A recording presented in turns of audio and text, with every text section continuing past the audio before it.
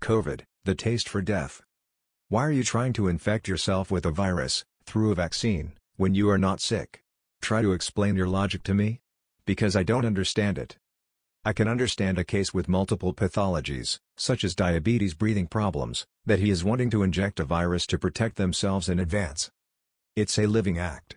But to be injected with a virus, when you are not sick, is a morbid act. And considering the vaccination rates of Westerners compared to Asians, it is still clear that this Western population is totally moribund. Westerners have really started to believe that they can stop a virus, its spread. This is how far this continent has been cut off from reality since the inception of Christianism, Judeo-Christian thinking. Morbidity is really the suspension of time. For a moment, the mind stops everything, and lets itself be lulled into an illusion of reality, which it invents as it goes along. In a healthy society, this does not happen. In a moribund society like the West, it happens all the time.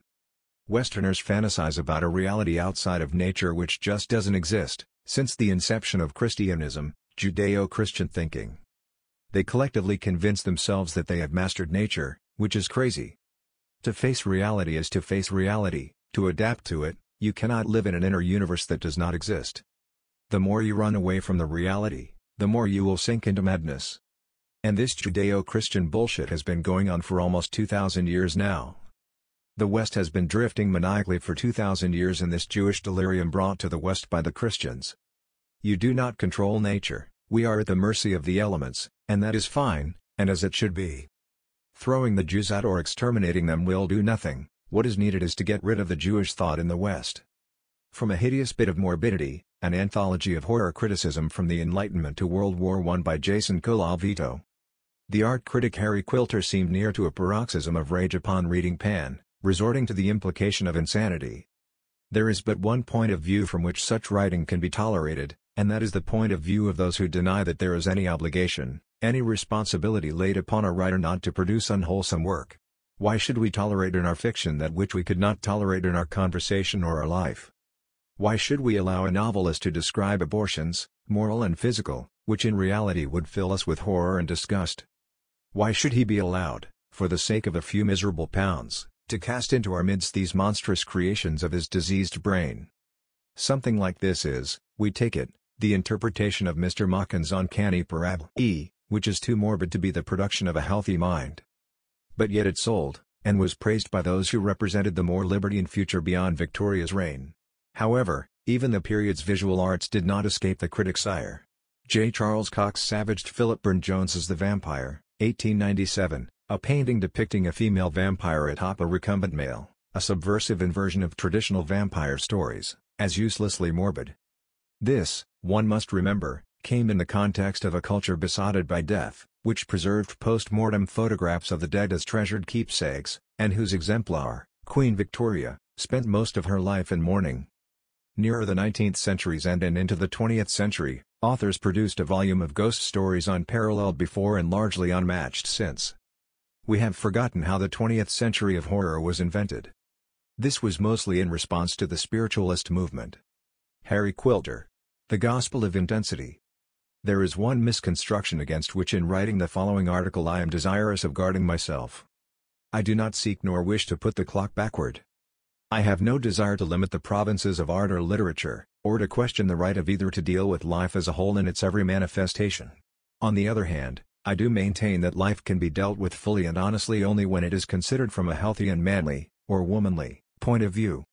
I deny that the morbid extravagances of hysterically neurotic and erotic imagination are to be accepted as a sound basis or a proper sphere of analysis for either art or literature. I am assured that there are some subjects in themselves so repellent, so enervating, and so unprofitable, that they should be practically excluded from the domain of literary discussion or artistic representation.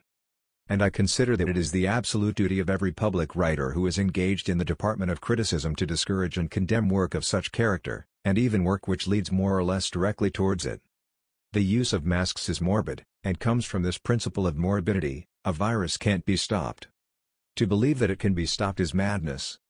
The statistics of countries that have not practiced population restrictions prove it. The only purpose of this exercise was an act of morbidity, in which the Western population, as always, rushed in. There is nothing alive in the West for a very long time. And masks are for slaves. Well, I will explain a little more the mental process of man, otherwise I will again have the traditional knee-jerk reactions of Christians people. People who think that I am attacking them when I want only good for them, that is to say, to get out of this Judeo-Christian altruistic stupid thinking. Altruism is possible, but you must first have destroyed the ego, that is understanding your real nature behind the mind and body. This is reserved for an elite group of mystics. Most of you will never reach this state of knowledge. For someone who has awakened, altruism becomes the norm. That is why it is written in all esoteric traditions that before awakening, you are of no use to society. Or as it is written in the Bible. Luke 22:42. Not my will, but thine, be done, which means that the mind is no longer the master, because once again, you have understood your nature, not the mind, not the body.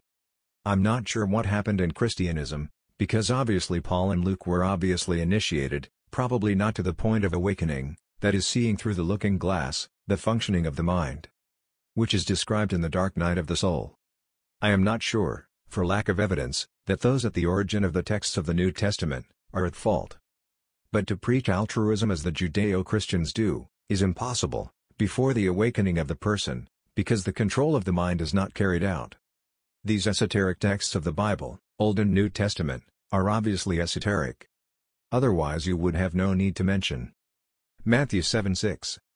Give not that which is holy unto the dogs, neither cast ye your pearls before swine, lest they trample them under their feet, and turn again and rend you.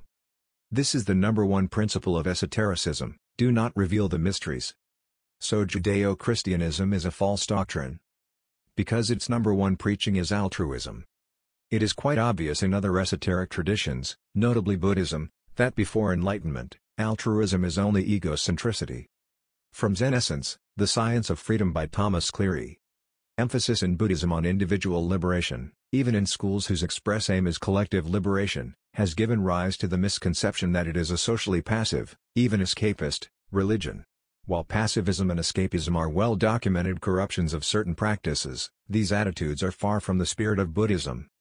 Importance is placed on the common we live in the schools that focus primarily on individual liberation. The liberation of individuals is seen as an integral part of the welfare of society. According to Buddhist teaching, even a simple act of generosity is not really genuine as long as it is tainted by personal feelings. Even the desire to give or the satisfaction of giving is not really genuine as long as it is tainted by personal feelings. This is clear in Buddhism, but not in Judeo-Christianism, which is why I keep attacking this cult, which puts millions and millions of people in the illusion of the possibility of altruism for the common people, when they have not been initiated. It is you, the priority on this planet, not the other. It doesn't matter what Western society says, or what religious people say. Before you awaken, you is the only priority.